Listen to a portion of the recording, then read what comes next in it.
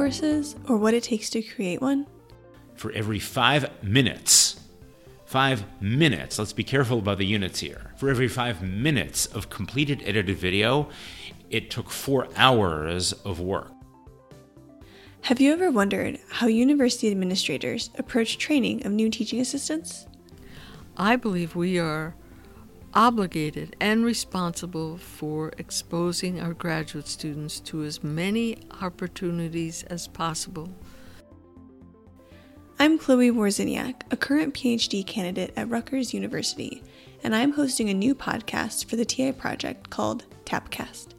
In each episode, I talk to a professor, a graduate student, administrator, or other member of the Rutgers educational community about their experiences and expertise. Our first episode airs on Monday, September 3rd, and features the head of the TA project, Senior Associate Dean of the School of Graduate Studies, Barbara Bender. We discuss the TA project, as well as the training of new TAs more generally, and what an administration's role is in that effort. New episodes air every other week from September to April. You can find more information on our website, tap.rutgers.edu.